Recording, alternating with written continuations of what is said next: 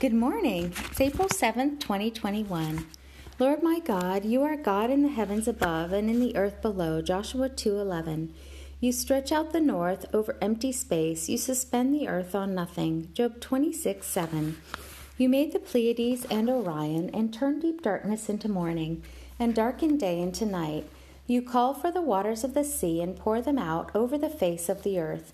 The Lord is your name. Amos 5:8.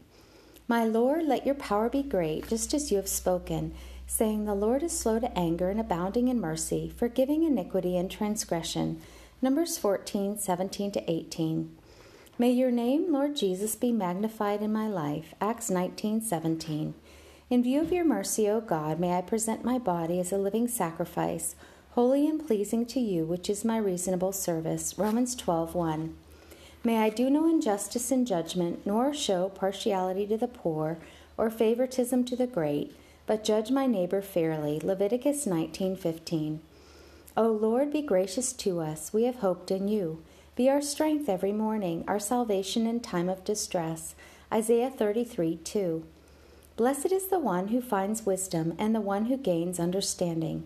For wisdom's profit is greater than that of silver, and her gain is more than fine gold.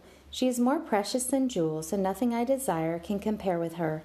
Long life is in her right hand. In her left hand are riches and honor. Her ways are pleasant ways, and all her paths are peace. She is a tree of life to those who embrace her, and happy are those who hold her fast. Proverbs 3:13-18.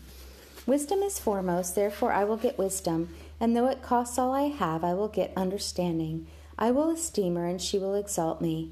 I will embrace her, and she will honor me. Proverbs 4:7-8. Has any other people heard your voice speaking out of the midst of the fire, as the children of Israel have and lived?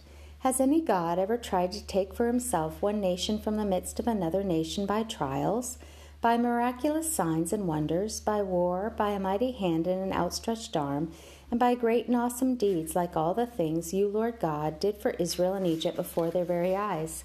The Israelites were shown these things so that they might know that you are the Lord God. There is no other besides you.